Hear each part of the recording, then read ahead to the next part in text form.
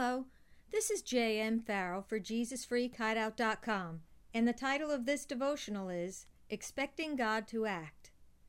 James 1:6-7 says, "But when you ask God, be sure that you really expect Him to answer, for a doubtful mind is as unsettled as a wave of the sea that is driven and tossed by the wind. People like that should not expect to receive anything from the Lord." In these verses, James reveals an essential ingredient for answered prayer. Though he is referring to a request for divine wisdom here, the basic principle he reveals in this passage can be applied to almost any petition we make to the Lord. The key word here is expect. James says that if we pray but don't really expect God to answer us, we shouldn't be surprised if He doesn't. The dictionary defines expect as to look forward to, anticipate, watch or look for, wait for, count upon, hope for, believe or trust. These are many of the terms that the authors of the Bible use, especially in the Psalms.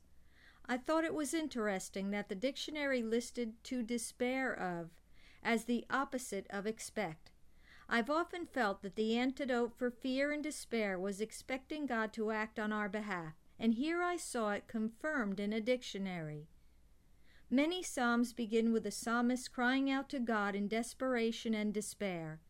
But often, by the end of the psalm, the author is praising and thanking the Lord in advance for all that He will do for him. What happened in those interim verses? The psalmist chose to expect God to act on his behalf. By an act of his will, he made a decision to take his stand in bold expectation. A good example of this is in Psalm 42. Verses 9 and 10 say, "O God, my rock, I cry, why have you forsaken me? Why must I suffer these attacks from my enemies? Their taunts pierce me like a fatal wound. Again and again they scoff, 'Where is that God of yours?'" But the next and final verse says, "But oh my soul, don't be discouraged. Don't be upset. Expect God to act. For I know that I shall again have plenty of reason to praise Him for all that He will do. He is my help. He is my God." Jesus said, "Whatever you ask for in prayer, believe that you have received it and it will be yours." Mark 11:24. The Master is telling us here that if we want God to answer our prayers, we must expect an answer from Him. We know that God called David a man after His own heart. David's verses throughout the Bible are filled with expectation. He writes, "In the morning I lay my requests before you and wait in expectation." Psalm 5:3.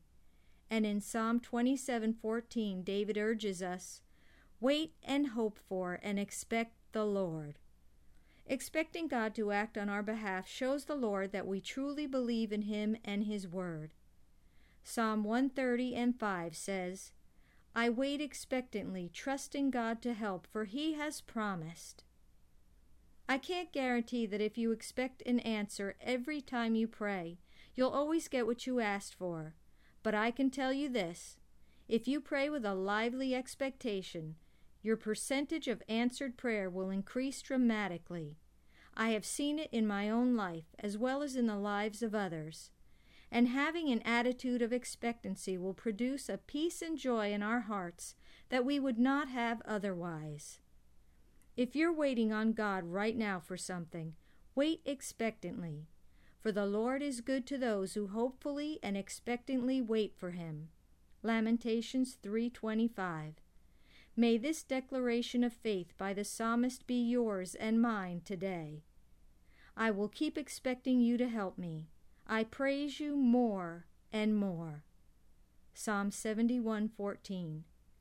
Lord, teach me how to pray with an attitude of expectancy. Guard me from the fear and doubt that would hinder me from receiving an answer. In times of waiting, give me a lively expectation that will sustain me with your peace and joy.